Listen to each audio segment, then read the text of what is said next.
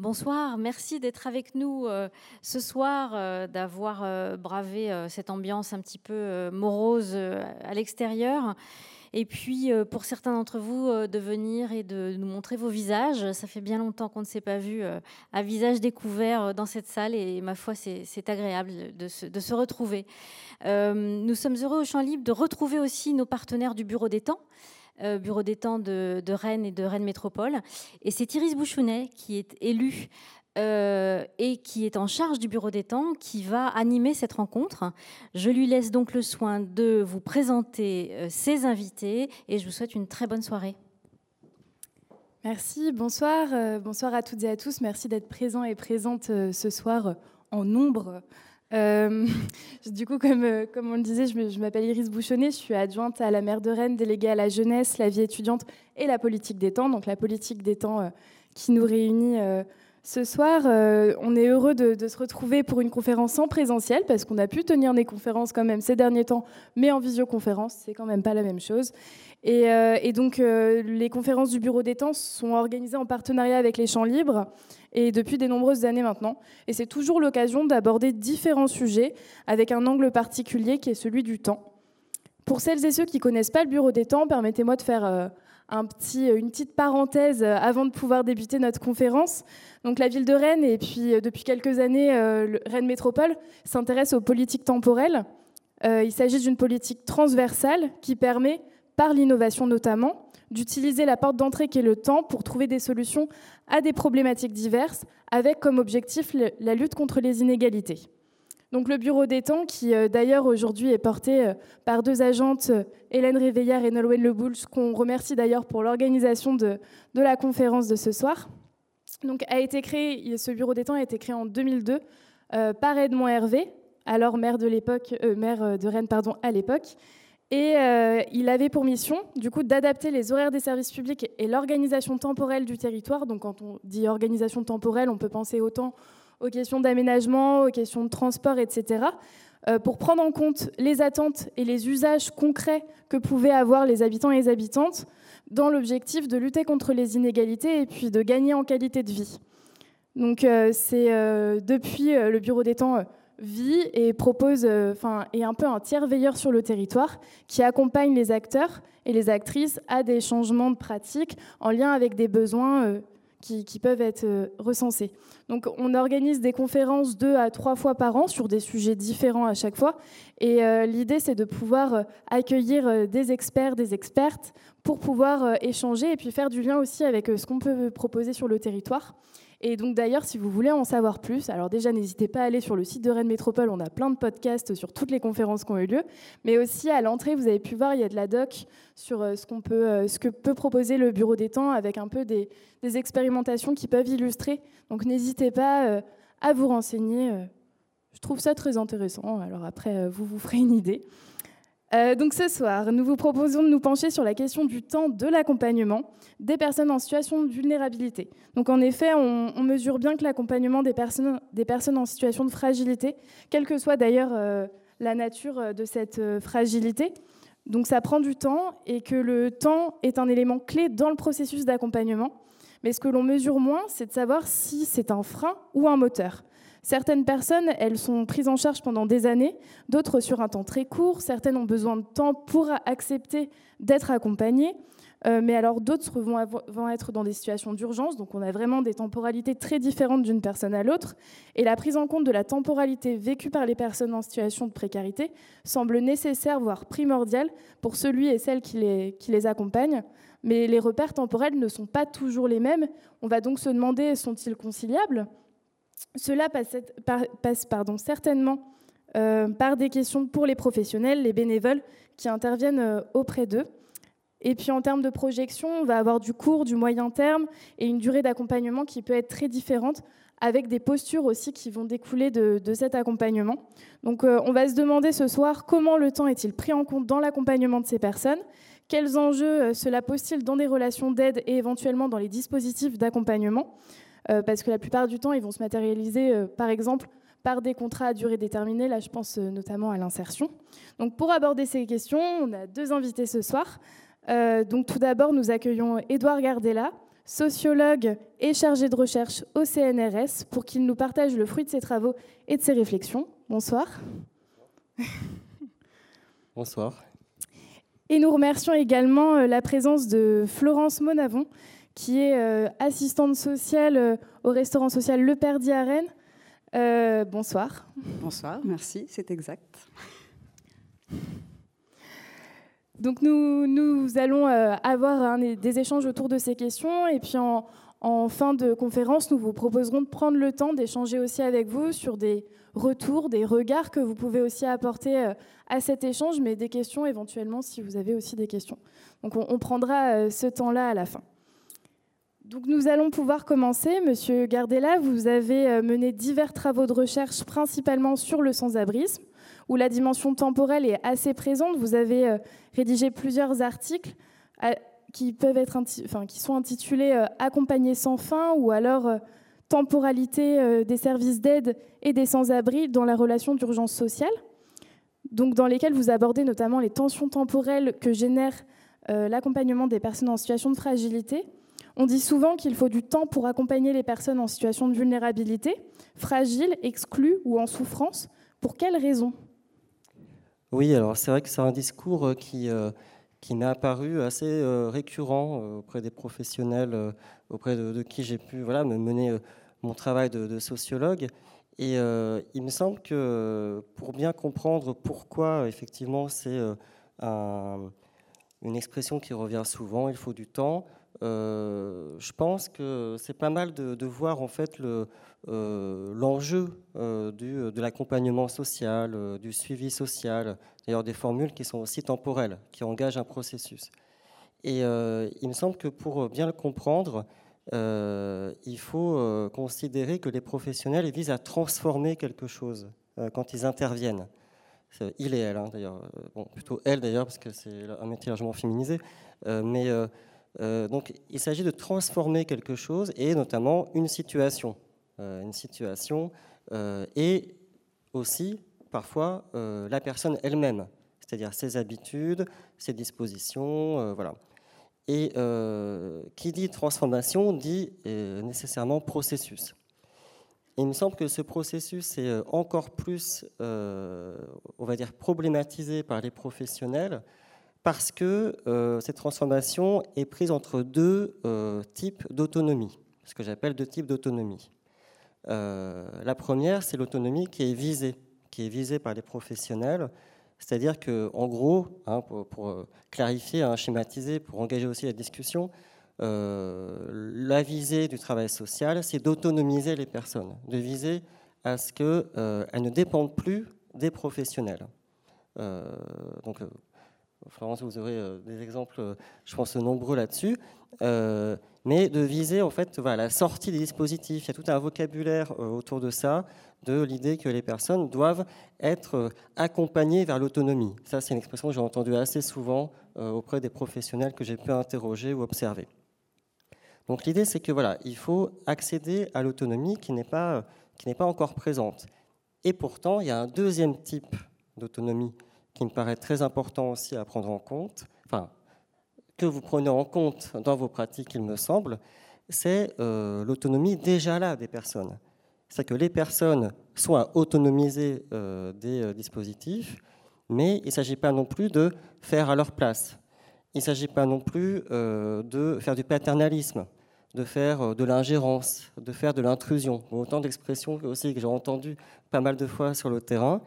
Et il me semble que il y a cette idée que le travail social ou l'accompagnement se comprend en fait comme une tension, ou en tout cas une tension possible, ou une relation harmonieuse entre ces deux autonomies. Encore une fois, l'idée qu'on va respecter la personne en tant qu'elle est capable d'autonomie de jugement, elle sait ce qui est bon pour elle, et en même temps, il faut bien transformer sa situation pour des enjeux, alors on en reparlera peut-être après, de justice sociale, d'égalité, etc.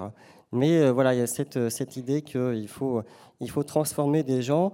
J'ai tendance à dire qu'il faut autonomiser des gens qui sont déjà autonomes. Il y a comme un paradoxe autour de ça qui, je pense, est à réfléchir en ces termes-là. Merci, Madame Onavon. Vous allez illustrer tout au long de la soirée tout ça par exemple. Déjà, pourriez-vous nous dire ce que vous en pensez? Et aussi, pourriez-vous nous parler rapidement du restaurant social Le Perdrix, qui est un modèle, si j'ai bien compris, unique par son fonctionnement. Donc, est-ce que vous pourriez nous le présenter aussi brièvement, s'il vous plaît? Pas de problème. Du coup, merci déjà de permettre de pouvoir présenter des expériences de terrain. Ça permet effectivement peut-être de mettre des choses un peu précises sur ce qu'on évoque. En tout cas, voilà, je vous rejoins complètement sur les observations et vos travaux. Ce que j'espère aussi, c'est susciter un peu de réaction éventuellement, qu'on puisse échanger, parce que c'est effectivement des choses pas simples et c'est pour ça que ça peut nécessiter du temps, clairement. La structure où je travaille, donc c'est le restaurant social Le Perdrix. C'est une structure qui est donc un restaurant où les personnes qui sont sans domicile peuvent venir sur le temps du matin chercher dès 8h30 un petit déjeuner, un repas à emporter par la suite ou un repas sur place. C'est donc ce qu'on appelle un accueil de jour pour personnes sans domicile qui se rapproche d'un fonctionnement de bas seuil dans le sens où on accepte les personnes quand elles viennent, elles se présentent volontairement dans la structure. Après, donc du coup, dans les personnes qu'on accueille, quand on parle d'accompagnement social, il y a des publics qu'on peut accueillir avec des profils fort variés. C'est ce qui aussi rend les choses complexes.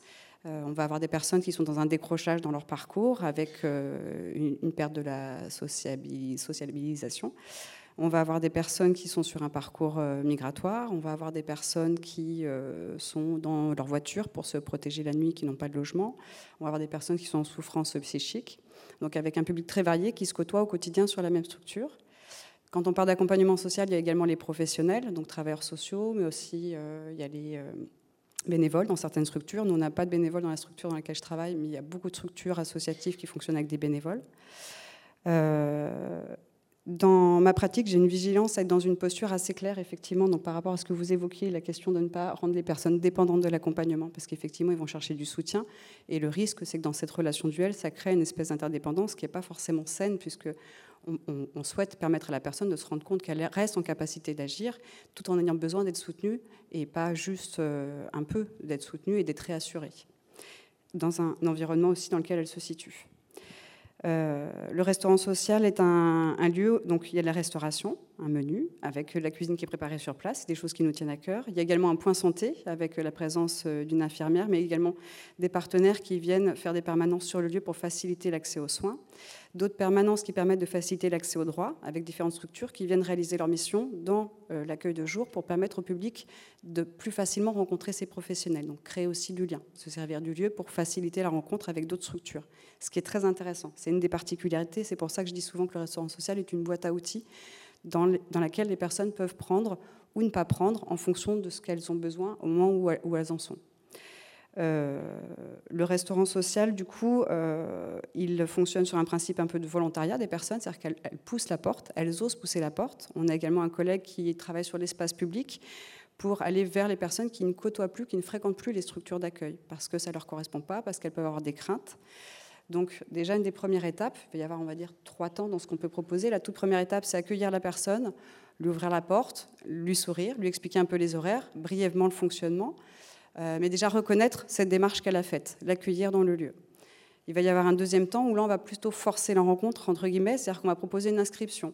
Donc il va se faire en fonction de ce que les personnes peuvent faire. C'est-à-dire que si on sent qu'il y a une certaine réticence, une difficulté à être en relation avec l'autre, on ne va peut-être pas le faire tout de suite. On va peut-être lui permettre déjà de prendre confiance, prendre un peu ses marques dans le lieu pour pouvoir imaginer un entretien duel dans un bureau. Pour certains, ça peut déjà être compliqué.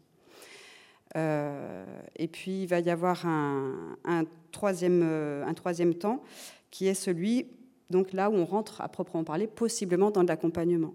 Mais de l'accompagnement si elles le souhaitent, pareil, avec éventuellement des allers-retours. Si elles ont besoin pendant un temps de ne plus fréquenter la structure pour différentes raisons, que les choses puissent se reprendre dans le temps. Et c'est là où on est vraiment plus à proprement parler dans l'accompagnement social.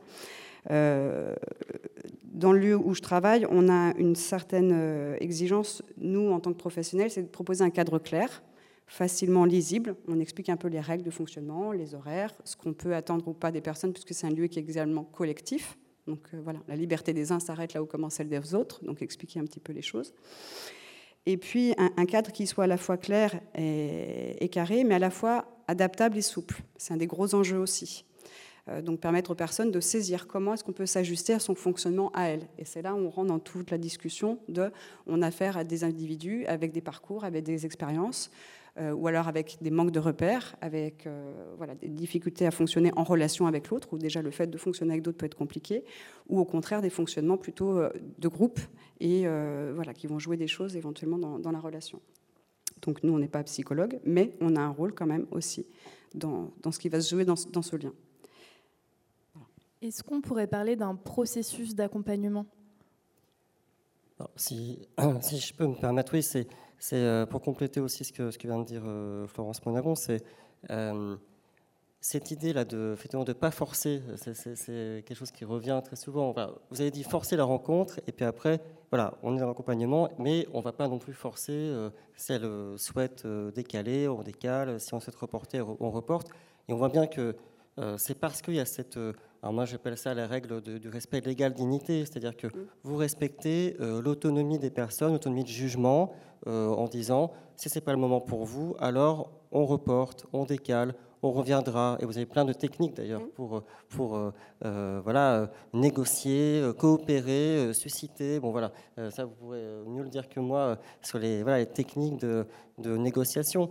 Mais il me semble que c'est important de voir d'un point de vue sociologique, même socio-historique, si on compare par rapport à la charité du Moyen-Âge, par rapport à l'assistance du XIXe siècle, cette idée que la personne qui est assistée, qui est aidée, qui est accompagnée, a son mot à dire, en fait, a son mot à dire dans l'accompagnement, dans la relation d'aide sociale, d'accompagnement social. Alors pour moi, c'est ça qui fait comprendre à quel point le temps est important pour vous. C'est-à-dire que dans ce type de relation, c'est parce que elle dépend quand même de l'autonomie de la personne qui est à autonomiser, pour jouer un peu sur ce paradoxe, mais du coup, ça la rend incertaine. Parce qu'il ne s'agit pas d'imposer des solutions, vous êtes sans cesse en train de dire qu'il ne faut pas imposer des solutions, il faut que la personne adhère, etc., qu'elle ne fasse pas, qu'elle fasse par elle-même avec un soutien de votre part.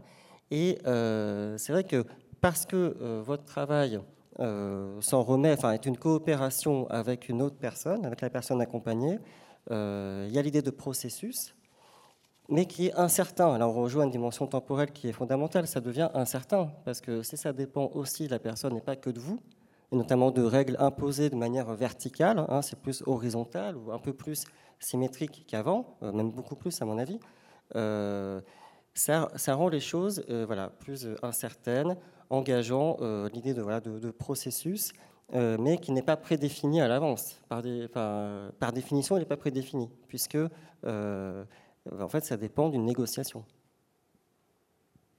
C'est ça. Merci.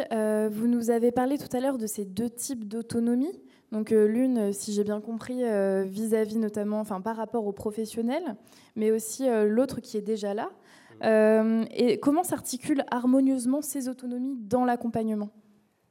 Moi, ce que j'ai pu observer, après, c'est les professionnels, je pense, ont de nombreux exemples pour voir comment ils parviennent à harmoniser les choses. C'est ce que vous avez dit à l'instant. Il me semble que c'est reporté. Par exemple, j'ai entendu assez souvent les professionnels dire c'est pas le moment, on va pas braquer, donc on reporte, on reviendra. Pour les maraudes, c'est un terrain que j'ai particulièrement observé à Paris, les maraudes de SAMU social et puis d'autres maraudes associatives. C'est ne pas braquer, on passe le relais, on organise une veille sociale sur la personne et on essaye à la fois d'être présent mais pas trop. Voilà. Et dans l'idée de la veille sociale, ça peut être effectivement, ne serait-ce que suffisamment bien se connaître entre acteurs, identifier qui à rencontrer et peut-être voir qui serait le mieux placé, à ce moment-là en tout cas, pour pouvoir continuer un peu plus avant. Parce que du coup, on ne peut pas déjà être plusieurs interlocuteurs, ça risque d'être illisible, et s'assurer de qui est le mieux validé, entre guillemets, par la personne pour pouvoir continuer à agir et être présent, puisque dans le mode de relation ou dans le mode de ce qui est joué dans l'accompagnement, ça convient davantage à la personne. Tout à fait. Il y a aussi l'idée, on en parlait tout à l'heure, avant la soirée, de l'idée, à mon avis, de participation. Pourquoi la participation, d'ailleurs pas que dans l'accompagnement social, en général, dans les politiques publiques se développe, on peut considérer que c'est lié au fait que il il y a une nouvelle règle qui est les personnes qui sont donc accompagnées ont leur mot à dire parce que, encore une fois, elles ont une dignité égale à la nôtre. En fait, l'idée, c'est de ne pas passer à côté de la personne. Le risque, c'est ça, en fait. C'est qu'on pourrait le braquer. Alors, au final, on va peut-être quand même lui proposer des choses que spontanément, il aurait refusées, mais parce qu'on va faire en sorte de ne pas lui proposer quelque chose qui soit incompatible avec ce qu'il est en capacité d'imaginer à ce moment-là. Donc la stratégie, c'est effectivement de se connaître un minimum suffisamment bien pour lui permettre de valider et de lui proposer quelque chose qui soit compatible avec ce qu'il est sans se mettre en difficulté. Parce que dans des situations de personnes qui sont en grande précarité, et notamment à la rue, il y a un nombre de risques qu'elle ressent, dont elle se protège au quotidien. Donc effectivement, avec des ressources qu'elle a mis en place, qui peuvent être à la fois des ressources et à la fois le handicap, à des moments, parce que des fonctionnements qui vont être dysfonctionnants pour certaines structures. Voilà, l'idée, c'est d'arriver à faire en sorte de trouver un fonctionnement qui soit compatible avec ce qu'elle est à ce moment-là. Et les outils, enfin les dispositifs ou les techniques que vous avez, il me semble que voilà, il y a cette idée, alors, voilà, donc la participation, en tout cas l'idée que la personne coopère dans la relation avec les professionnels. Et donc, je crois aussi que c'est pour ça que le contrat individualisé s'est largement développé comme dispositif. Alors, le contrat du RMI, en décembre 1988, c'est l'idée que voilà, la personne est actrice dans sa réinsertion. Et donc, c'est aussi l'idée d'une reconnaissance que voilà, elle a son mot à dire et qu'elle peut participer. Alors, parfois, voilà, c'est retourné en injonction à participer. Donc voilà, ça on pourra en reparler, même si ce n'est pas directement temporel. Mais voilà, il y a aussi cette idée que, on en parlera peut-être avec les durées trop longues. Mais d'autres dispositifs de participation, c'est aussi, on en parlait aussi, le conseil de vie sociale donc, dans différents établissements. Et donc c'est l'idée que voilà, la participation permet de concilier l'émancipation de la personne de sa situation, mais en tenant compte de ses capacités et de ses aspirations. C'est-à-dire qu'à des moments, les personnes, alors c'est vrai que c'est compliqué de parler comme ça en général, mais les personnes peuvent se sentir en difficulté de pouvoir agir en fait, parce que c'est compliqué, parce qu'il y a trop de pas à franchir, qu'il y a trop d'étapes à franchir et que la limite, le plus simple, c'est de plus rien faire. Comme ça, on est sûr de ne pas être en difficulté.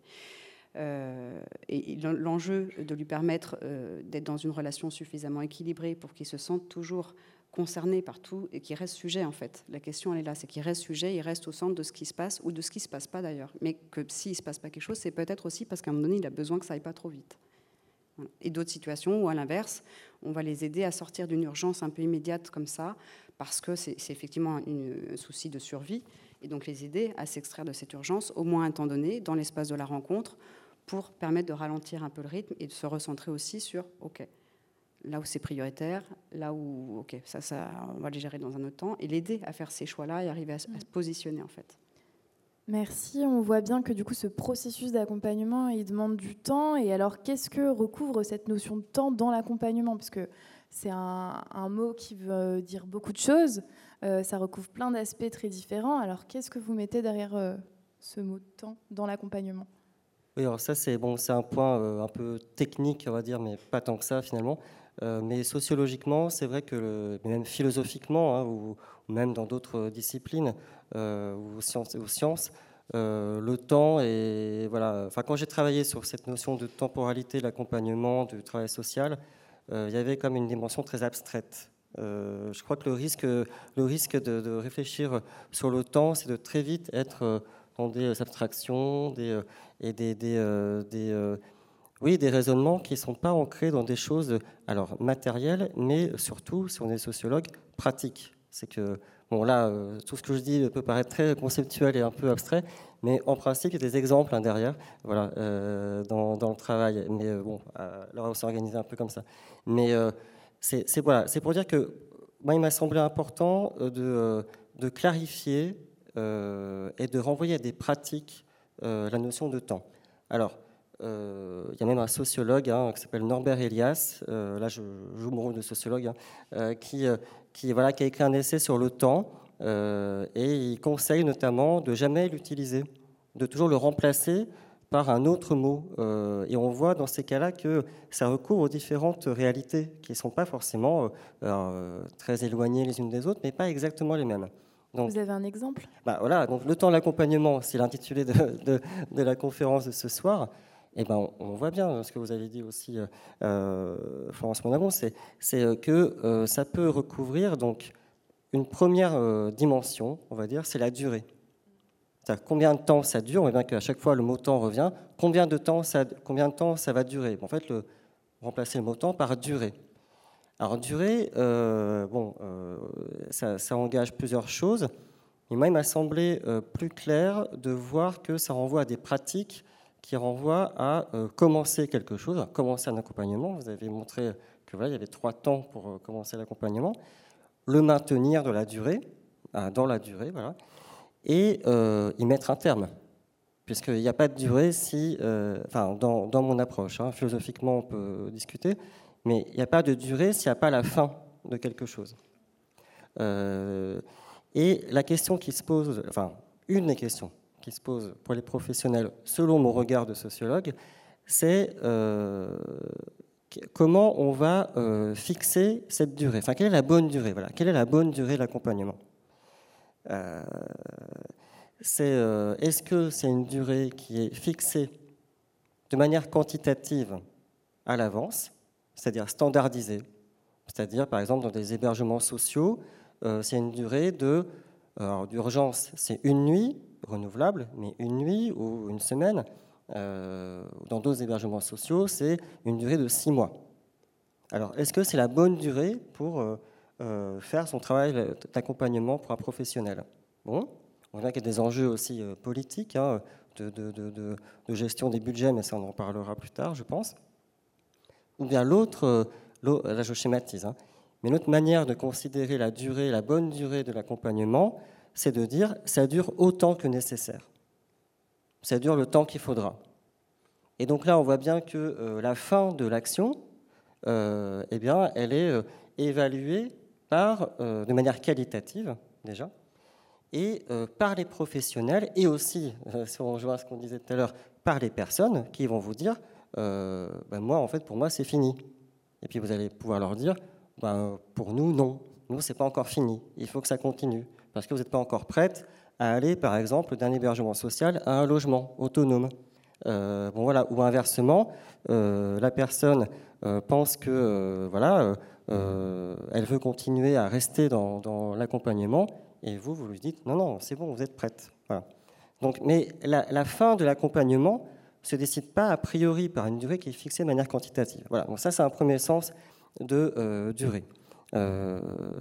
Si vous voulez, cette distinction, elle n'est pas de moi du tout. C'est un historien marxiste, pour le coup.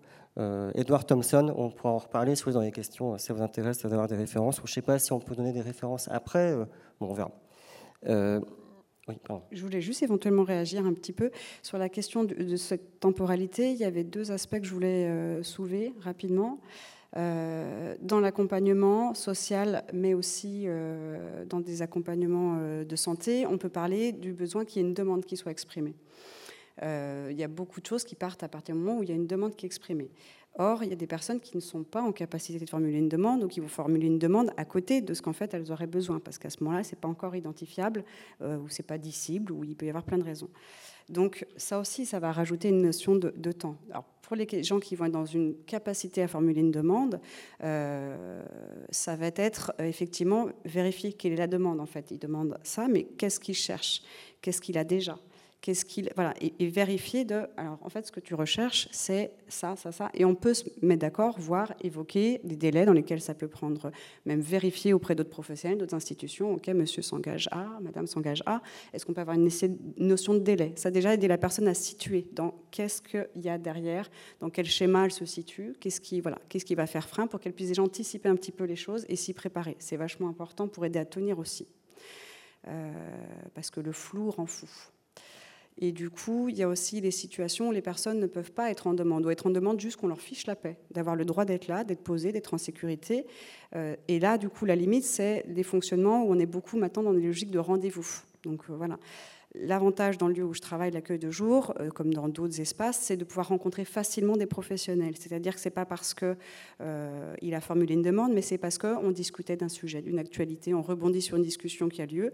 Et en fait, au fil des choses, sort une demande. Et là, on se dit, il faudra qu'on puisse réagir. Et le fait de ne pas fonctionner par rendez-vous, le fait de pouvoir se rendre disponible assez facilement, que la personne ait repéré que le matin, à la première heure, c'est plus facile de rencontrer un professionnel, ça lui permet de rester actrice des choses.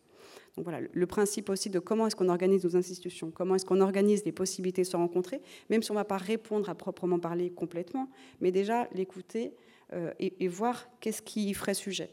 C'est super important, et c'est vrai que cette question des enjeux des rendez-vous, des délais de rendez-vous, c'est quelque chose qui vient freiner des démarches, clairement. Et il y avait une autre chose que je voulais éventuellement soulever, c'était dans le... je ne sais plus ce que j'avais en tête, tant pis, j'y reviendrai.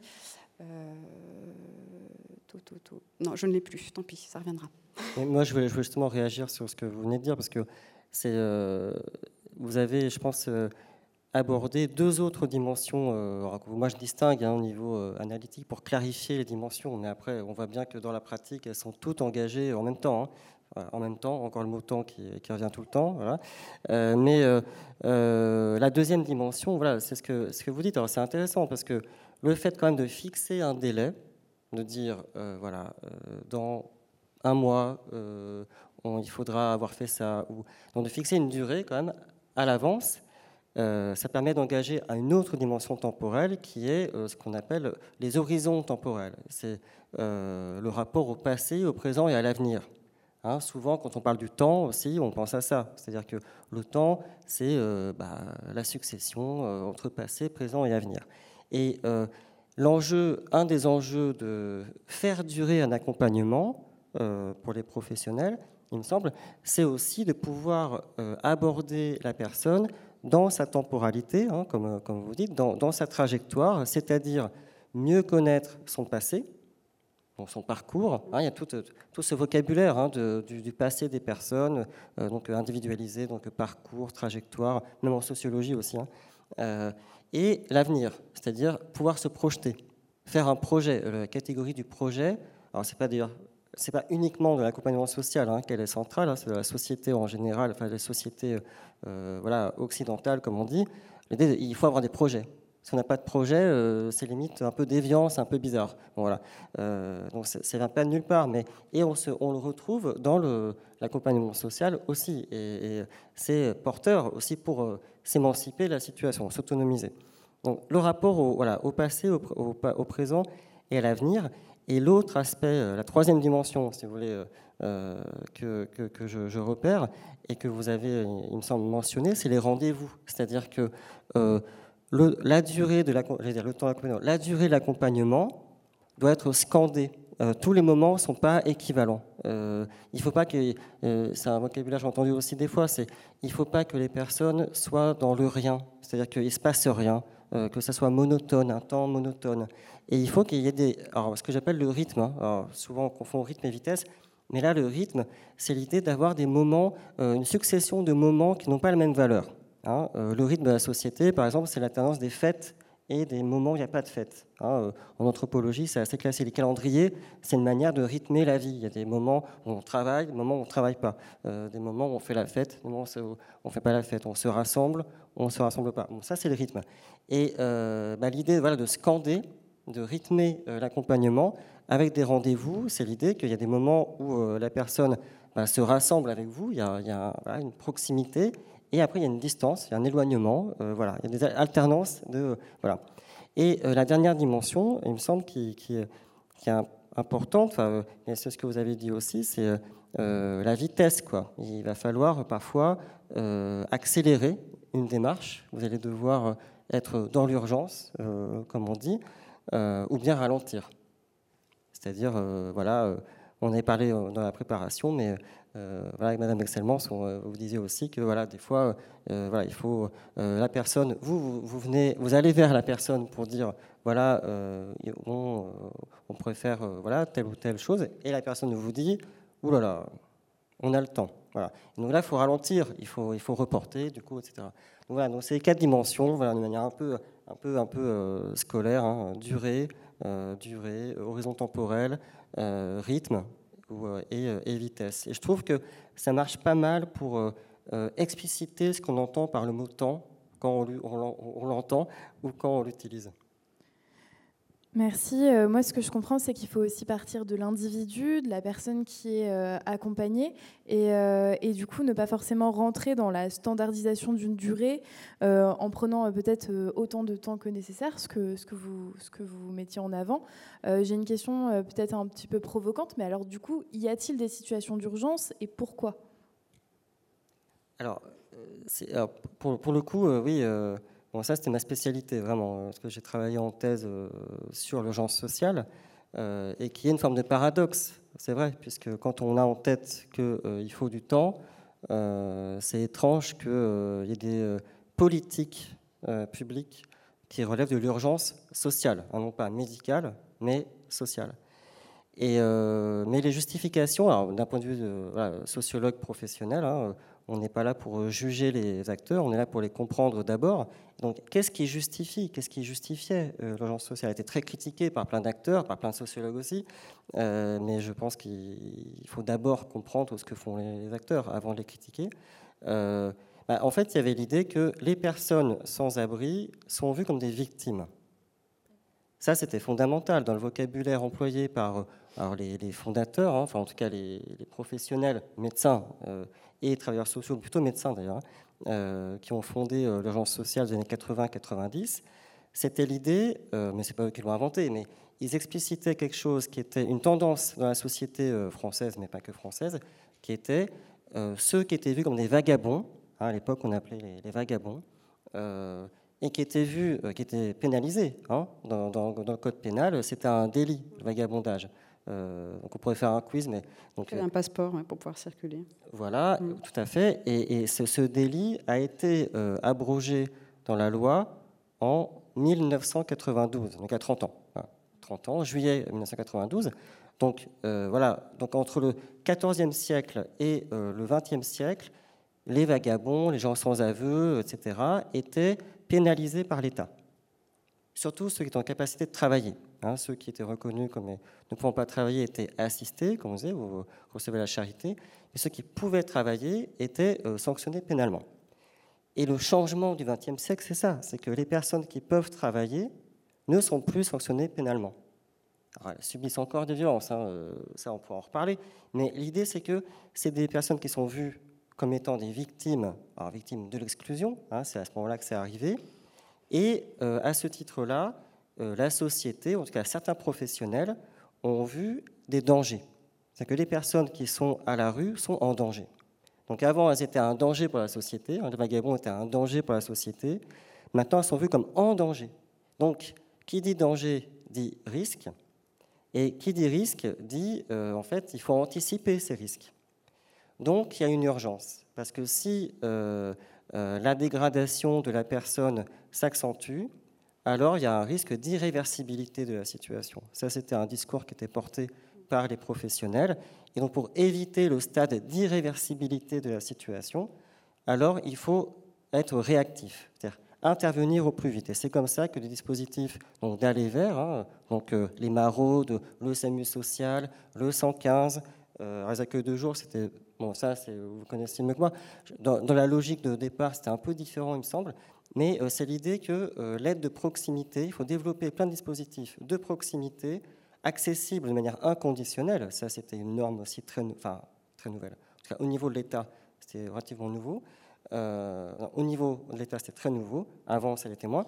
Mais l'idée que l'urgence, voilà, c'est une aide réactive et inconditionnelle. Et c'est comme ça qu'on peut la justifier. C'est que quand il y a un danger qui est perçu, et je crois que dans la protection de l'enfance, il y a l'idée aussi de placement pour enfance en danger en urgence. Donc l'idée d'urgence renvoie à l'idée qu'il y a un danger qu'il faut absolument interrompre, en fait, un processus de dégradation qu'il faut interrompre au plus vite. Mais du coup, il y a un gros lien avec les politiques publiques et on peut parler aussi peut-être de millefeuilles des différents dispositifs. Est-ce que ces aides d'urgence peuvent poser des problèmes et quels problèmes ?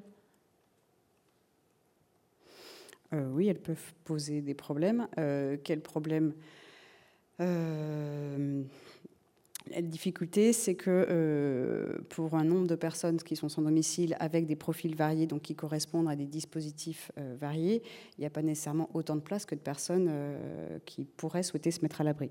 Donc il y a dans certains fonctionnements, et notamment celui du 115, un fonctionnement un peu de turnover. C'est-à-dire qu'il faut appeler régulièrement pour pouvoir avoir une place, pour être considéré comme ayant besoin d'une place, puisqu'il n'ayant pas d'autre solution. Et de toute façon, c'est des prises en charge qui sont dans une temporalité pour permettre à d'autres, à leur tour, d'être hébergés, mis à l'abri. Ce qui a forcément des conséquences du fait de maintenir la personne dans cette situation de constamment et dans le souci de pouvoir se protéger. La vie à la rue use très vite. On peut dire qu'une année à la rue équivaut à 5 ans dans un fonctionnement quand on a un endroit à soi pour se mettre en sécurité, parce qu'on a le risque de subir déjà les intempéries, le stress de pouvoir se mettre à l'abri. Il va y avoir comme ça une espèce d'urgence du quotidien à fonctionner, une espèce d'empêchement à réfléchir, et donc du coup cette question de se quitter un peu soi-même et de s'oublier soi-même, de se déspersonnifier. Par exemple, quand on demande aux personnes de s'inscrire au restaurant social, on leur demande notamment un document pour pouvoir prouver qu'ils sont cette personne-là. Après, on peut fonctionner sur l'anonymat, mais sur le principe, et c'est important ça, de pouvoir voir où en est la personne par rapport à ça, c'est-à-dire de ne plus chercher à refaire un document où on a son identité, ça veut bien dire quelque chose. Donc oui, il y a des risques, parce que ça coûte assez rapidement quand les choses s'installent dans le temps. Donc voilà.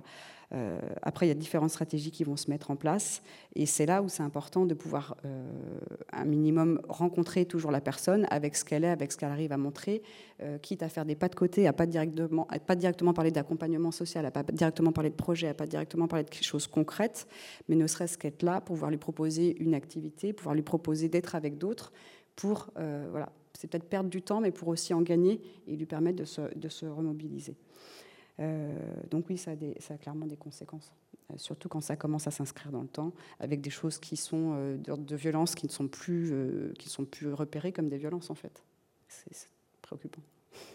Et c'est ça effectivement la discontinuité de l'aide d'urgence qui fait que, voilà, comme vous dites, c'est que les personnes sont dans une aide qui est fractionnée. Donc elles ont accès à un hébergement et elles doivent en tout cas refaire une démarche pour obtenir un autre hébergement ou le même hébergement et éventuellement ne pas l'obtenir et donc se retrouver à devoir chercher un autre lieu où dormir, que ce soit la rue, une voiture, une connaissance. Voilà. Bon, c'est la discontinuité de l'habitat. Enfin, ça, c'est quelque chose qui a été très thématisé par les professionnels. Il y a notamment il y a 15 ans, maintenant 16 ans, c'était au moment de, je ne sais pas si vous vous souvenez, les enfants de Don Quichotte, donc c'était en décembre 2006. Alors, il y a Médecins du Monde l'année précédente, 2005, mais les enfants de Don Quichotte, décembre 2006, qui ont fait une mobilisation, alors d'abord qui a commencé sur le canal Saint-Martin à Paris, très médiatisé, il y avait des stars qui étaient venues, etc., pour venir soutenir la mobilisation. Et ensuite, en France, il y a eu d'autres campements qui sont organisés. Et l'une des avancées de cette mobilisation, ça a été la loi Dallot, donc le droit au logement opposable, et notamment l'article 4 de cette loi, qui a instauré, à mon avis, quelque chose qui est vraiment très important, c'est l'idée de continuité dans l'hébergement d'urgence. C'est-à-dire que la loi aujourd'hui, en principe, c'est que les personnes ne peuvent pas être remises à la rue. Donc la discontinuité de l'urgence n'est plus en principe tolérée par la loi. Je ne suis pas juriste, il faudrait voir le terme. Mais il y avait eu des mobilisations de professionnels qui avaient contesté le fait que les personnes sans abri soient remises à la rue, notamment à la fin de la période hivernale. On n'a pas parlé de ça, mais pour les sans-abri, c'est clair et net que c'est rythmé par les saisons. En hiver, il y a plus de moyens qu'en été, pour aller vite. Et des mobilisations ont attaqué donc l'État qui ne respectait pas la loi. Et donc, parce qu'il ne donnait pas assez de moyens pour avoir des hébergements continus. Et au début, la jurisprudence, pour finir rapidement là-dessus, était favorable au monde associatif, c'est-à-dire que les tribunaux administratifs ont donné raison au monde associatif qui contestait les remises à la rue des personnes Et donc, les personnes devaient trouver elles avaient un hébergement. Et depuis 5-6 ans, la jurisprudence a évolué négativement. C'est que maintenant, les juges considèrent qu'une personne qui est sans abri n'est pas forcément en détresse. Parce que dans la loi, c'est toute personne sans abri en situation de détresse sociale, médicale et psychosociale et médicale a droit à un hébergement d'urgence. Mais le retournement, c'est que les juges ont commencé à évaluer le degré de vulnérabilité, le degré de détresse, et que toute personne sans abri n'est pas vue comme étant en détresse. Donc, la loi ne s'applique pas forcément pour ces personnes. Bon, bref, tout ça pour dire que la tendance actuelle n'est pas trop favorable à cette idée de continuité de l'hébergement d'urgence et qu'on retrouve des choses, moi qui commence à être un peu vieux dans le secteur, des choses qu'on pensait relever du passé, le turnover dont vous parlez. Enfin, c'était vraiment, a priori, c'était le passé. L'avenir, c'était la continuité, l'idée que les habitats seraient stables même si ce n'est pas un logement. Eh bien, on constate que la discontinuité de l'aide d'urgence se perpétue et voire s'accentue dans certains territoires. Pour continuer un peu sur le propos, il y a des personnes qui ne souhaitent plus ou pas faire appel au 115. Soit pas parce qu'ils ont déjà vécu du collectif, soit parce qu'ils ont déjà fait l'expérience et ils ne s'y retrouvent pas. Et que finalement, ils se retrouvent peut-être plus en sécurité en s'isolant dans un coin où ils sont à l'abri du regard et des autres. Donc c'est là où c'est important que, là où nous, à des moments, on peut en tant que professionnels se dire, si, là on voit bien que tu es fatigué et qu'il faudra que tu puisses te protéger, important de ne pas caler notre désir. Ça, c'est des choses qu'on va pouvoir voir sur d'autres sujets. Effectivement, c'est une grosse vigilance qu'on doit avoir, c'est s'assurer de comment est-ce qu'elle estime qu'elle va pouvoir agir dans son intérêt. Est-ce que c'est en l'aidant à trouver un espace avec de quoi se protéger suffisamment des intempéries pour se sentir finalement protégé, en capacité de se reposer un minima. Alors, se reposer, on est nombreux à en voir se reposer aussi la journée dans le restaurant social. Mais être vigilant à pas non plus caler des combats qui ne sont pas forcément les leurs. Il y a plein d'exemples que je peux avoir en tête, mais par exemple, je vois un monsieur qui vit avec ses chiens, qui a besoin en fait de ces animaux. Il ne se voit plus vivre dans ce qu'il appelle des cages à lapins, parce que il sait qu'il va se faner. Sauf que la difficulté, c'est que c'est un parcours qui prend du temps. Il a beaucoup de chiens, il en a 7. Il fait le musher, en fait. Il se promène avec ses chiens qui tirent son vélo et la charrette qui est derrière. Et donc, du coup, c'est un parcours qui, vis-à-vis du logement, il a envie de quelque chose pour être mieux, pour pouvoir protéger ses chiens. En fait, il agit beaucoup, notamment pour ses chiens. Mais du coup, le logement social, on avait du mal à avancer. On a eu des allers-retours parce qu'effectivement, ça avait du mal à se rencontrer. Et aujourd'hui, son projet, ça commence à se définir un peu plus. Ce serait trouver un endroit, un terrain, peut-être se rapprocher d'une association qui est dans un autre département dans le Morbihan pour envisager de construire une tiny house. Donc on essaye de l'aider à s'équiper pour trouver des repères, un projet qui lui correspondrait davantage. Ça, c'est un exemple. Sur la question de l'accompagnement social, il y a cette histoire de faire des ponts, c'est-à-dire effectivement d'aider, du fait de connaître suffisamment bien la personne pour l'aider à faire des ponts. Donc, par exemple, trouver une association qui pourrait peut-être donc jeter un peu une bouteille pour essayer de voir si à Rennes, c'est pas possible, où est-ce que ce serait possible, est-ce que lui, il a envie éventuellement de s'en aller, parce que c'est peut-être pas justement ici qu'il veut, mais il veut pouvoir avancer dans son projet sans trop s'éloigner. Donc ça, c'est super important, parce que c'est dans cet accompagnement et dans cette interconnaissance qu'on peut arriver à faire des ponts et trouver peut-être d'autres et permettre à la personne de continuer à être actrice. Et c'est très important aussi, un des autres aspects, c'est quand on est dans cette urgence, c'est vrai que c'est un marasme permanent, c'est difficilement supportable au quotidien d'être dans cette urgence permanente. Et c'est important dans la relation à l'autre, notamment les professionnels, voire les bénévoles qui vont rencontrer, de pouvoir continuer à avoir plaisir à penser et de continuer à se dire « Ah oui, ok, là, j'y arrive pas, là, je galère, mais... » Et trouver des choses où on ne soit pas dans la convocation de il faut que tu continues à appeler le 115, ça n'a pas de sens.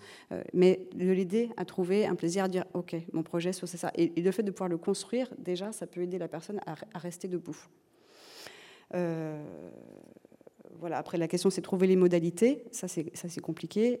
Et c'est là où on a besoin d'acteurs différents qui puissent proposer des solutions, ou en tout cas des pistes différentes.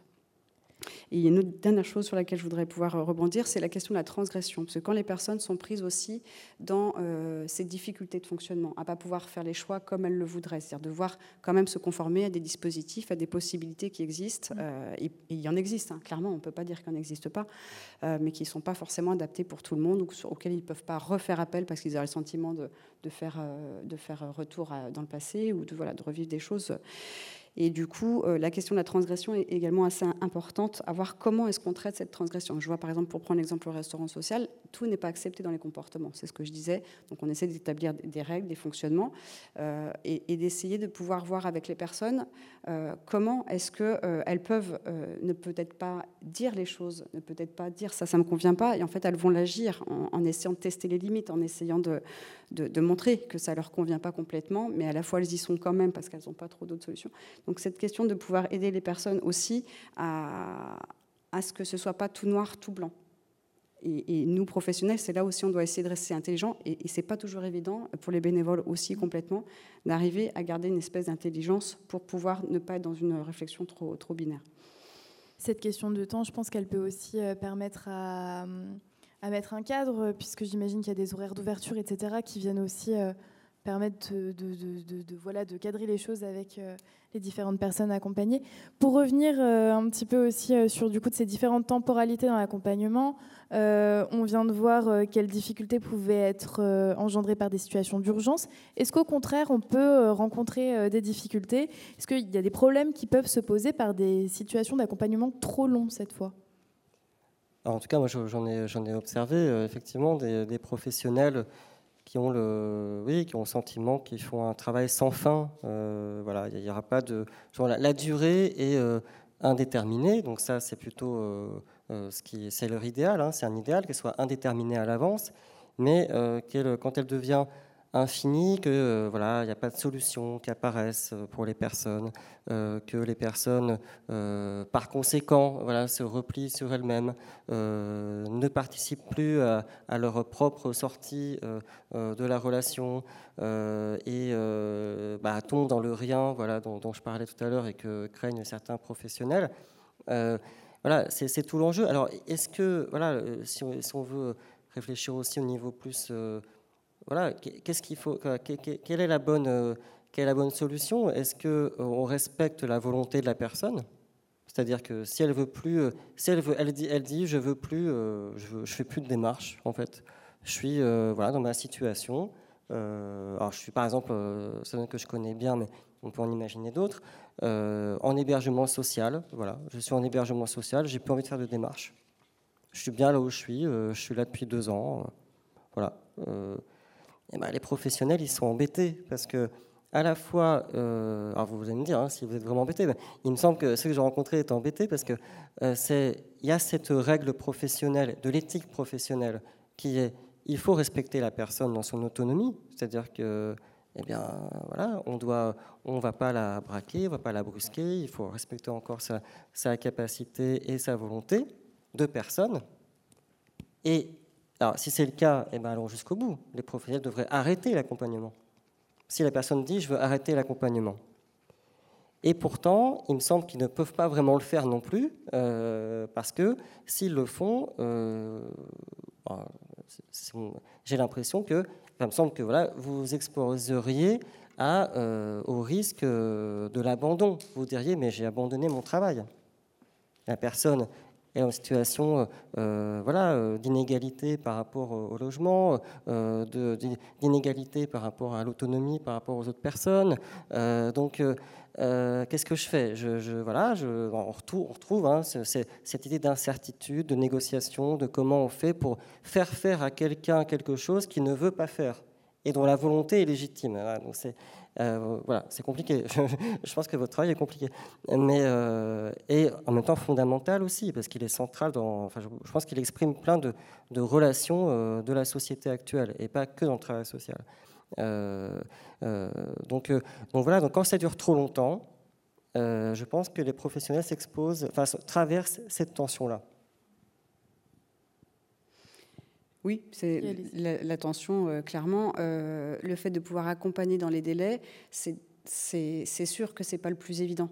De pouvoir le mettre en mots et dire aux personnes, là, tu es beaucoup dans l'agir, et c'est bien parce que tu arrives à agir dans ton intérêt et avancer dans ce que tu souhaites mettre en œuvre. Par contre, il risque d'y avoir après la phase de l'attente, qui est aussi une façon de continuer à agir, mais qui est beaucoup plus passive et qui est plus compliquée.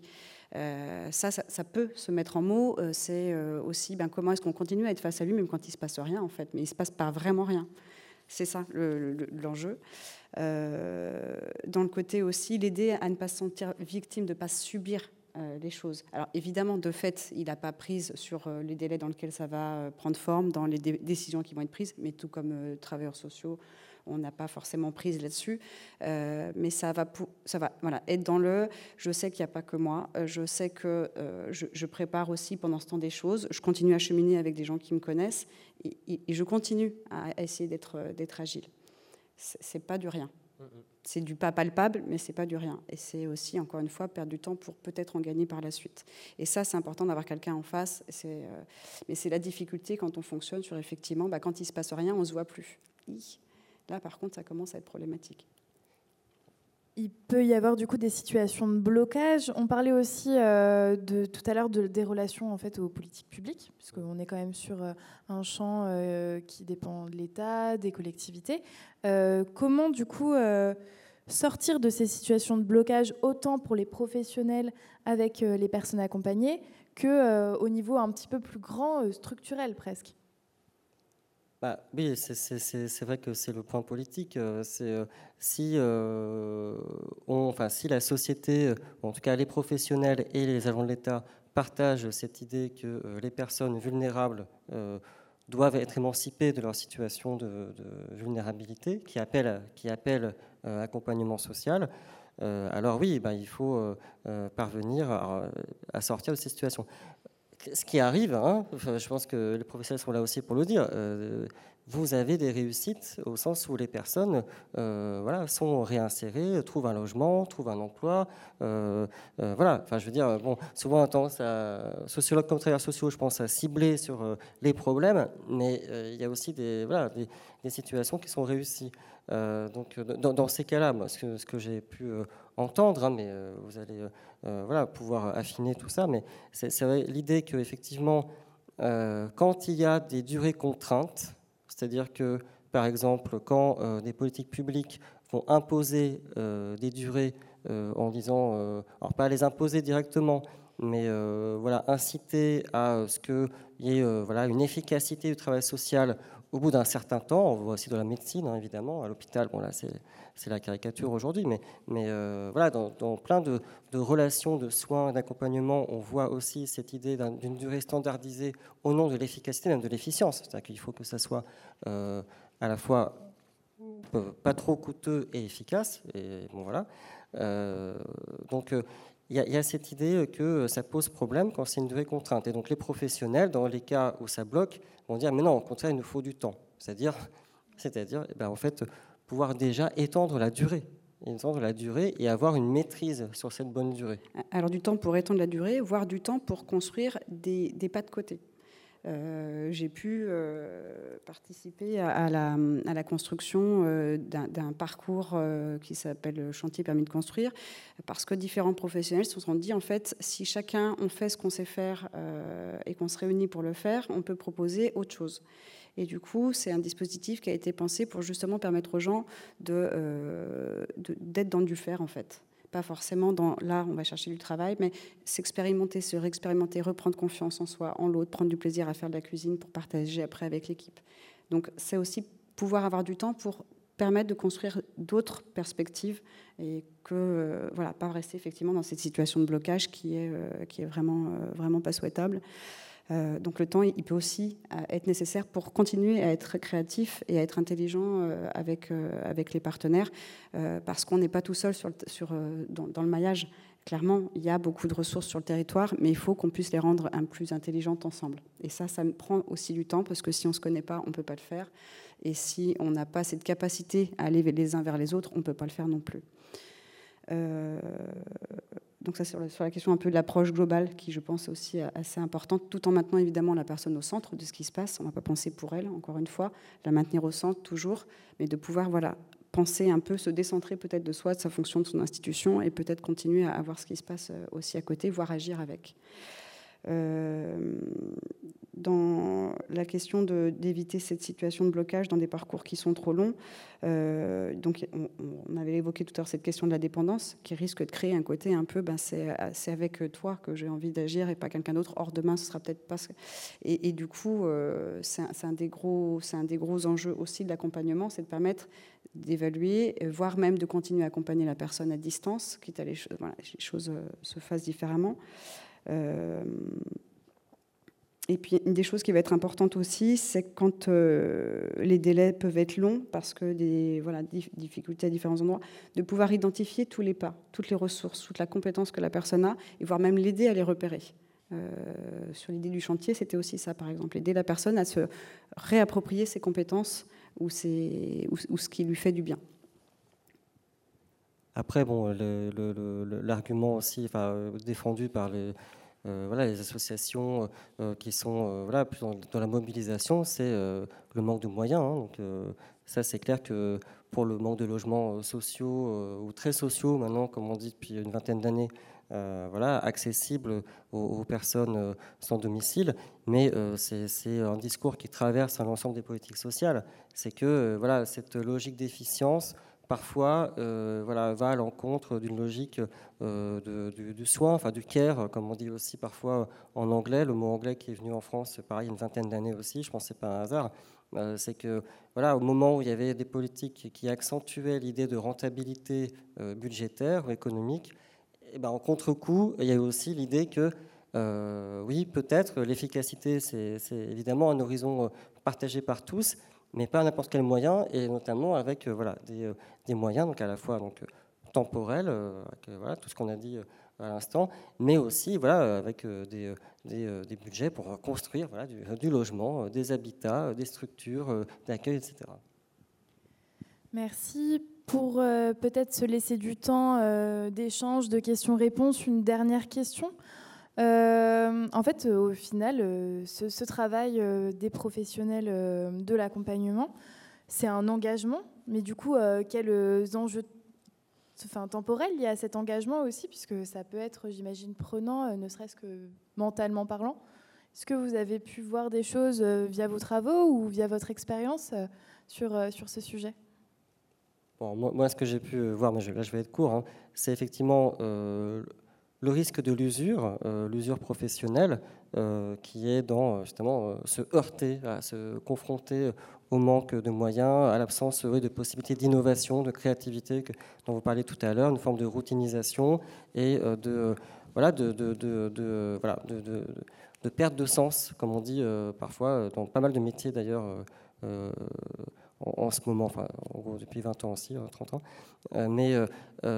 Donc cette idée que pour surmonter l'usure, comment on fait, comment vous faites et donc, il me semble qu'il y a, grosso modo, mais ça c'est pour engager aussi la discussion, il y a 2 dispositifs qui ont été mis en place. Alors je ne sais pas depuis quand.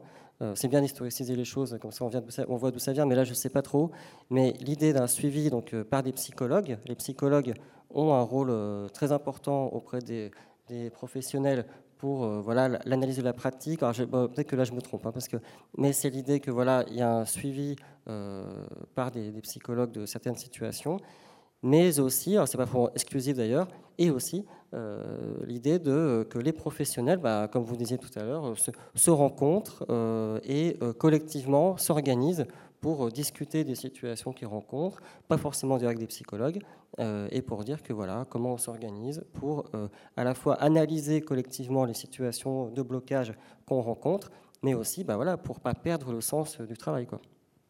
Mais effectivement, c'est un gros enjeu pour les professionnels et puis du coup, effectivement, les bénévoles aussi, parce que c'est encore des personnes qui ne sont pas dans une équipe ou pas de la même façon, donc c'est d'autant plus un enjeu. Pour les bénévoles, c'est vrai qu'on peut avoir tendance à se rapprocher d'associations qui fonctionnent et qui structurent un peu la façon dont elles fonctionnent pour justement permettre et au public de trouver une réponse qui puisse être de l'hébergement chez des habitants, qui puisse être organiser des maraudes pour aller vers les publics. C'est important de ne pas rester trop tout seul non plus. L'équipe est excessivement importante pour justement maintenir à cadre, s'assurer de ne pas trop y laisser de plumes et d'arriver à garder un peu de distance pour rester intelligent dans la façon d'accompagner les personnes. Ça, c'est une des choses. Alors, quand je dis l'équipe, ça peut être aussi du coup, les partenaires, partager les constats, pouvoir essayer d'anticiper, de réfléchir à des options et de mettre en commun le travail et la réflexion. C'est super important aussi. Oui, l'analyse de la pratique, effectivement, c'est quand même souhaitable quand on a affaire à des situations aussi complexes qui peuvent se répéter dans le temps avec des difficultés à trouver du partenaire et du relais, parce que l'objectif, c'est aussi de trouver des relais pour les personnes et les accompagner dans ce relais. Donc, à s'assurer que quand on leur indique une porte, cette porte va bien pouvoir s'ouvrir et que c'est bien l'endroit où ça va pouvoir se passer. Donc, voilà, tout ce qui va un peu réassurer et le professionnel pour pouvoir avoir cette énergie, avoir cette disponibilité, avoir cette capacité à ne pas coller, calquer les choses pour les faire dans le respect de la personne. Merci à tous les deux pour vos regards, votre expertise. On peut peut-être maintenant se tourner vers le public. Alors j'imagine que ça peut être éveiller des questions, des réactions. N'hésitez pas du coup à réagir là sur le temps qui nous reste, sur ce que vous avez entendu ou sur des choses que vous voudriez éventuellement apporter au débat. Alors, qui a envie de se lancer ?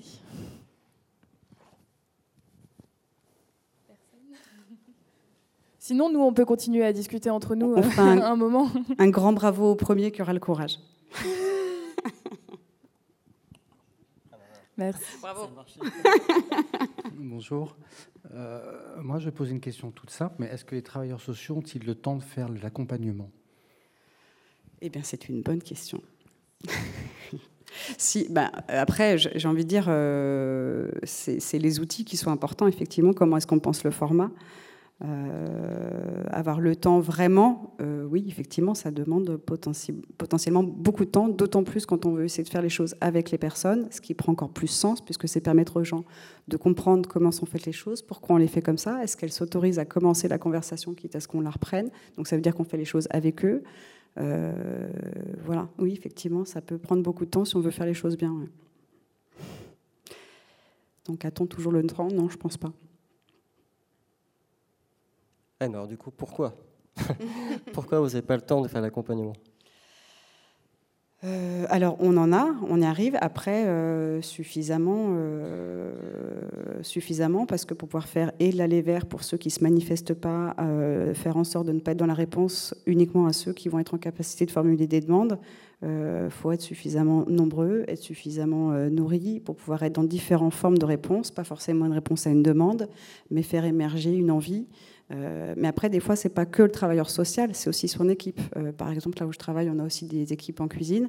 Elles ont clairement leur place. Et c'est des choses qu'on valorise quand on inscrit les personnes dans la structure, en indiquant que tous les professionnels peuvent être des interlocuteurs sur des questions, qu'il n'y a pas de questions idiotes. Donc c'est aussi faire en sorte que chacun, à sa place, puisse participer à cet accompagnement. Et ça, c'est vraiment essentiel.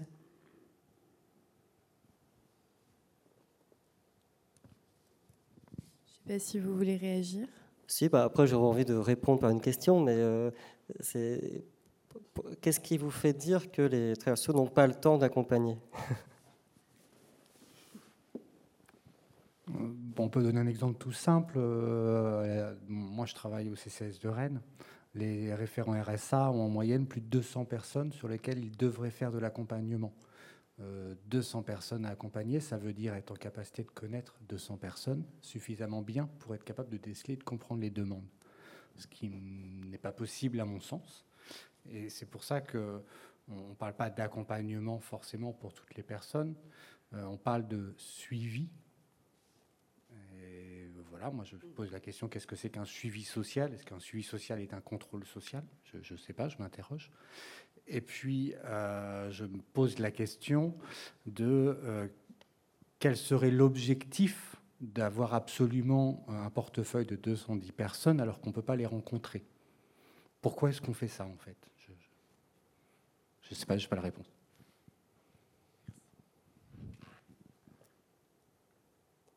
Mais oui, parce que bon, il ne faut pas que ce soit non plus une discussion, mais enfin si, en même temps si, mais parce que oui, pourquoi j'imagine que vous avez des hypothèses. Pourquoi il y a une file active, je sais pas comment, c'est ce que c'est un terme que vous utilisez, ouais, file active de 200 personnes, 210 même pour un seul professionnel. Je veux bien, enfin, aujourd'hui, parce qu'il y a un nombre de référents RSA qui est en lien avec un nombre d'allocataires RSA sur la commune. Voilà pourquoi est-ce que c'est 200 personnes. Mais ce n'est pas un objectif de 200, 220, on ne sait pas.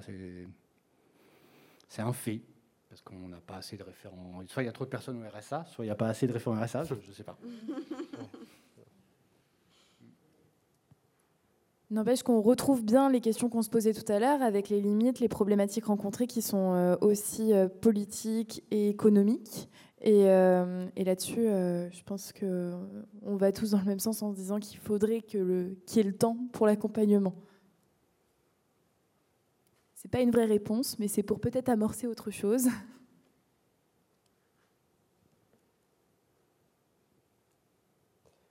Après, si je peux me permettre, peut-être que ça va susciter aussi d'autres interrogations, mais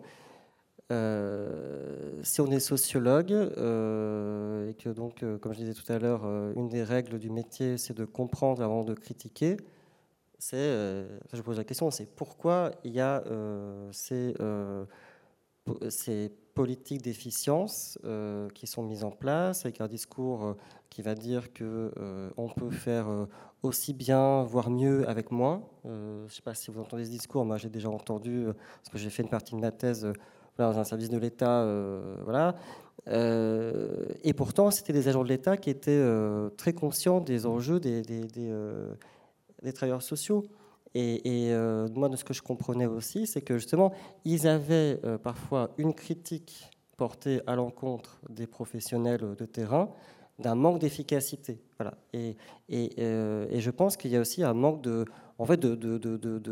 compréhension mutuelle, en tout cas de communication entre professionnels de terrain et agents de l'État ou même agents élus, voilà, bon, là, en l'occurrence, ce n'est pas le cas, mais d'acteurs politiques, c'est que, voilà, comment vous pouvez, à mon avis, mieux faire comprendre ce que vous faites. Parce que je voyais, moi, des administratifs de l'État qui disent oui, bon, les travailleurs sociaux, voilà, bon, en fait, alors, c'est pas l'assistanat, c'est pas jusque-là, même s'il y en a qui le disent, hein, mais c'est le soupçon qu'en gros, bon, ils discutent, quoi. Ils discutent, ils ne sont pas dans l'action et ils font durer, voilà, les accompagnements parce qu'en fait, ils ne sont pas efficaces et qu'ils sont... voilà. Et donc, d'où l'idée du contrat, voilà, qui permet de participer, d'avoir des délais. Voilà, ça permet de mieux expliquer à des gens qui ne sont pas du métier ce que vous faites. Mais moi, je pense que l'une des raisons... Alors, il y en a d'autres, hein, on est bien d'accord. Mais une des raisons, c'est qu'en fait, ils ne connaissent pas vraiment votre métier. Ils disent le connaître, mais ils ne le connaissent pas vraiment. Ce que vous disiez, effectivement, c'est des choses que j'ai entendues, alors pas forcément au CCS, mais des collègues d'associations ou de services qui disaient qu'effectivement, il y avait cette espèce d'injonction de faire du travail social, mais quand même en dépotant un petit peu, quoi. Et du coup, effectivement, le côté un peu, mais pourquoi il vous faut autant de temps pour...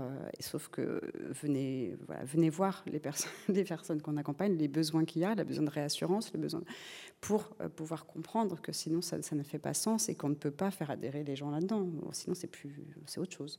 Mais à ce moment-là, c'est pas du social.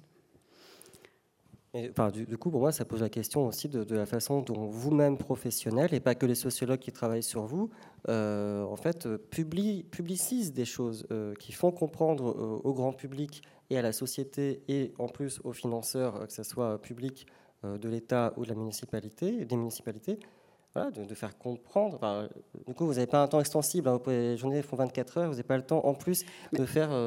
c'est ça, voilà, ça prend du temps de pouvoir expliquer, de pouvoir repérer, de pouvoir démontrer. Ça demande aussi du temps de faire ça. Donc, effectivement, on se mord un peu...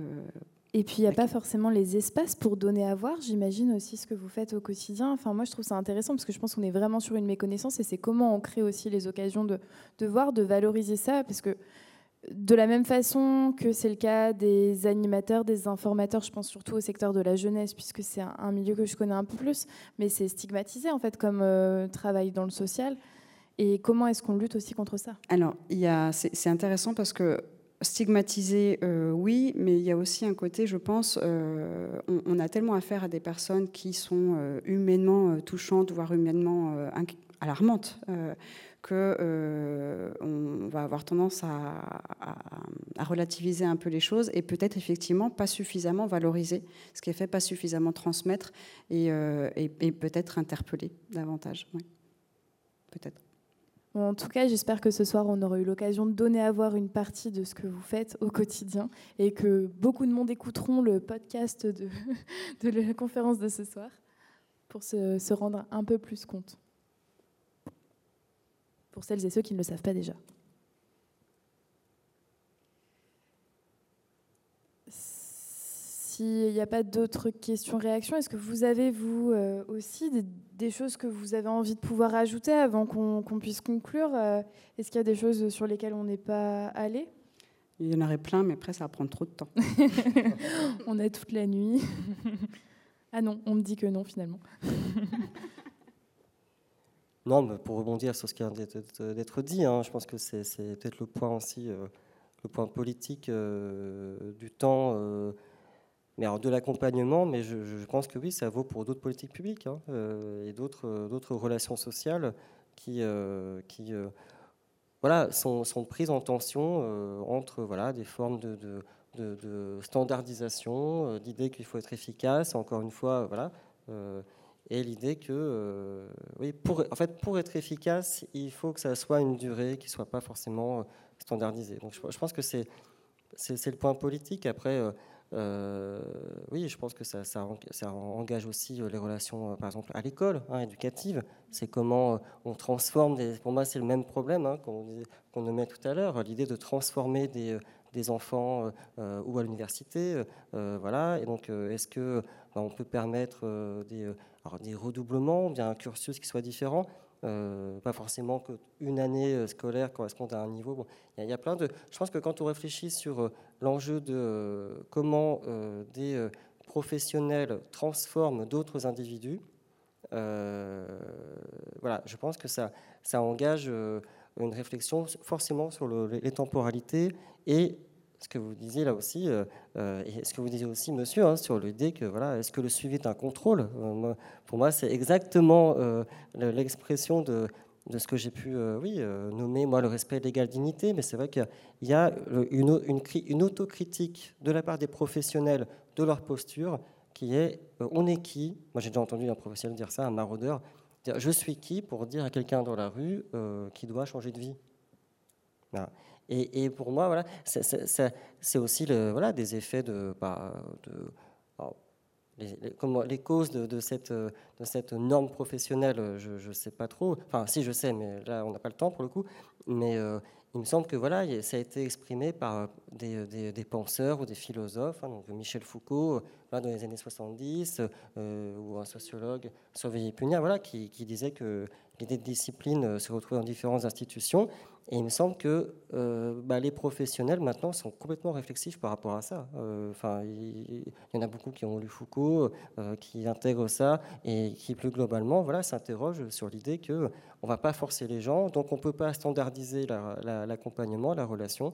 Et donc comme elle n'est pas verticale, plus horizontale, elle est incertaine et à durée indéterminée. Et que ça c'est politique, c'est pleinement politique, moi je pense.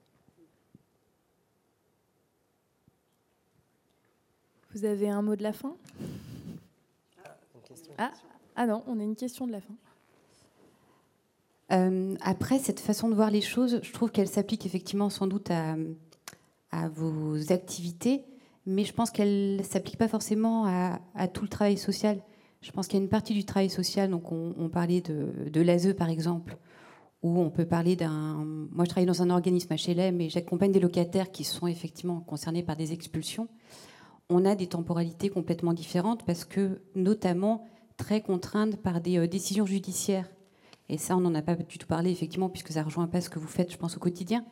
Mais nous, on travaille beaucoup avec cette dimension judiciaire qui, parfois, je pense, nous facilite la vie parce qu'elle donne du cadre et une autre sorte de cadre, et elle nous permet ensuite d'accompagner, je pense, en tout cas les personnes autrement, avec cette protection-là, et voilà, cette espèce d'instance qui peut représenter un peu l'ordre social, mais qui nous aide, nous, à accompagner. Et je pense que vous l'avez peut-être pas dans votre activité, ce qui doit pas être simple, parce qu'en fait, vous êtes vous-même, avec votre dimension temporelle et celle de la personne que vous accompagnez, mais finalement, c'est à vous de travailler tout ça, alors que dans d'autres activités du travail social, il y a d'autres marqueurs temporels.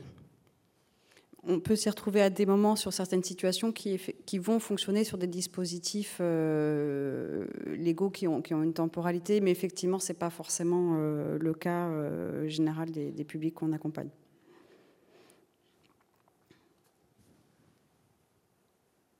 Enfin, oui, je trouve ça très intéressant parce que vous avez associé donc l'idée d'une efficacité de l'action, de l'accompagnement et de cette temporalité à certaines institutions. Et donc vous avez dit, voilà, donc la justice, quand la justice est présente, si je comprends bien, donc vous n'avez pas trop développé, mais peut-être que vous pourrez développer juste après, mais c'est... Pardon, il reste 5 minutes, mais c'est dire que quoi, vous appuyez, quand vous accompagnez un locataire, vous vous appuyez en disant... Bon, en fait, ce n'est pas moi qui le dis, c'est le juge. Voilà.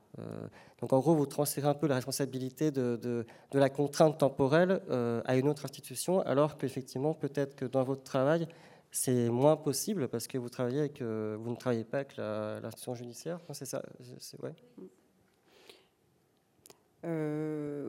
Ouais, nous, ça peut nous arriver de travailler avec, rappeler même à la limite des mesures de justice pour qu'elles soient appliquées. Mais ça, sur la question de la temporalité, là, ce serait plutôt sur l'approche de l'accompagnement psychosocial et que, du coup, il y a différentes réponses et qu'on soit dans la réponse légale. Mais là, c'est plutôt, effectivement, l'accès au droit, en fait. Merci. Je me demandais, est-ce que pour finir, vous auriez peut-être des ressources à nous partager pour aller plus loin ? J'imagine peut-être des publications que vous avez vous-même publiées ou d'autres choses, ou pas, ou tout autre format, mais peut-être pour si vous désirez avoir des éléments, ou même moi, pour que je puisse aller creuser la question plus tard. Moi, il y a un truc que je peux avoir envie spontanément de réagir, c'est sur ce côté un peu s'autoriser à rester créatif. Et ce qui n'est pas évident quand on a des cadres d'intervention qui sont très prenants, où on a l'impression de jamais avoir assez de temps, ou c'est des choses qu'on a pu évoquer.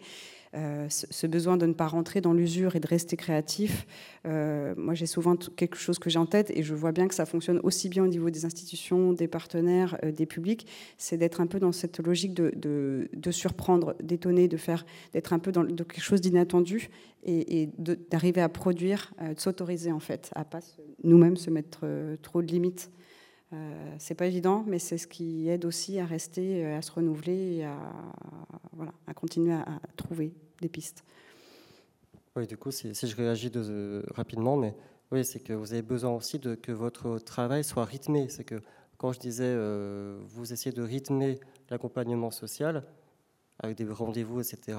Vous aussi, vous avez besoin que les moments soient différenciés et qu'il y ait des inattendus, qu'il y ait des créativités, etc. Ouais. Je n'ai pas pensé. Ouais. Ok. Alors non, moi il y a le travail. Il n'a pas publié d'ouvrage là-dessus, c'est dommage.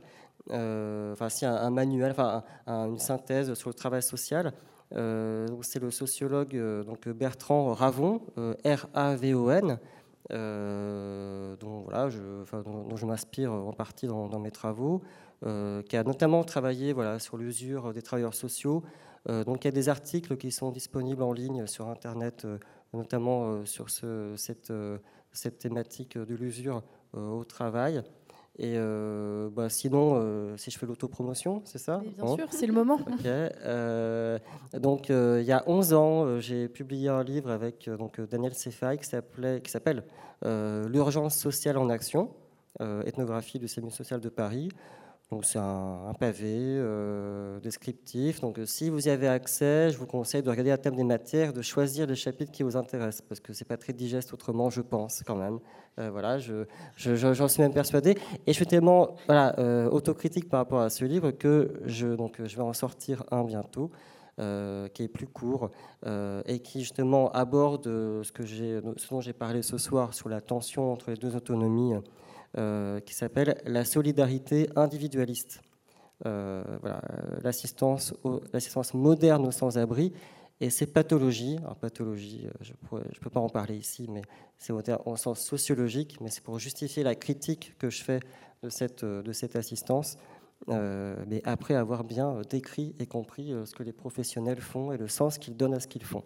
Voilà.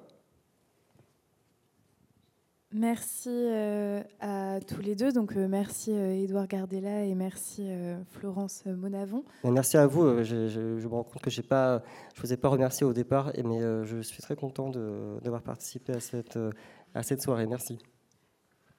Merci aussi. Non, mais merci. Disons-nous merci.